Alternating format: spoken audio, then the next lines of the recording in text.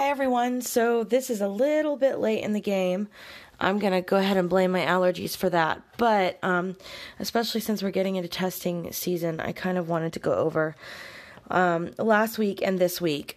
So actually, I'm just not going to go over last week because we do have the preview from the previous week, but I do want to talk about this week and part of and next week as well. So today is Tuesday, and today we played Cartoon Olympics with the new vocabulary from the dictation, which, if you don't remember, there wasn't actually much, but the new vocabulary was oppugnare, which means to attack or to besiege. We also did ignavia, which we've seen before. I think it was Ziba who pointed out that it was in Itinera Petri last year. Ignavia, which means both laziness and cowardliness. And then prodere, which means to betray. The last one was persuadere, which means to persuade, but I don't think I need to spend too much time on that one. So we're actually working with the last of the three rebellions we're going to talk about before we get to food, and this is the one of Masada. So if Lucretia was pre-rebellion, her story sparked a rebellion, and Boudica was right in the middle of a rebellion, then Masada is post-rebellion. And I really want to encourage you to go with the flow on this, in that I don't want you to jump too far ahead. I really want you to do things in order.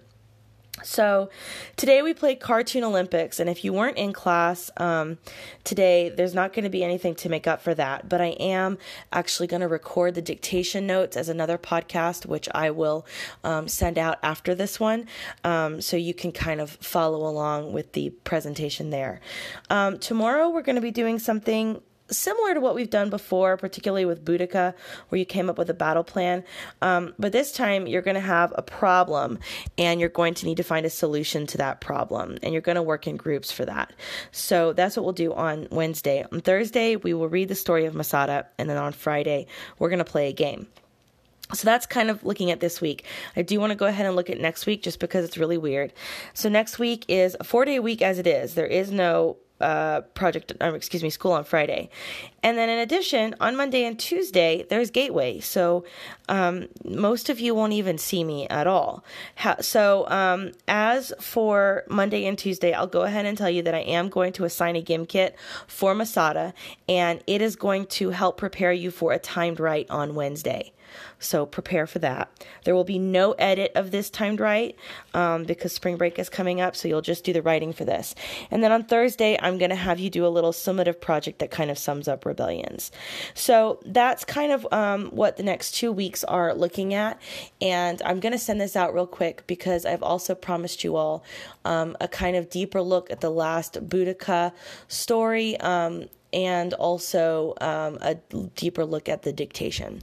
So thank you all, and I'll see you tomorrow.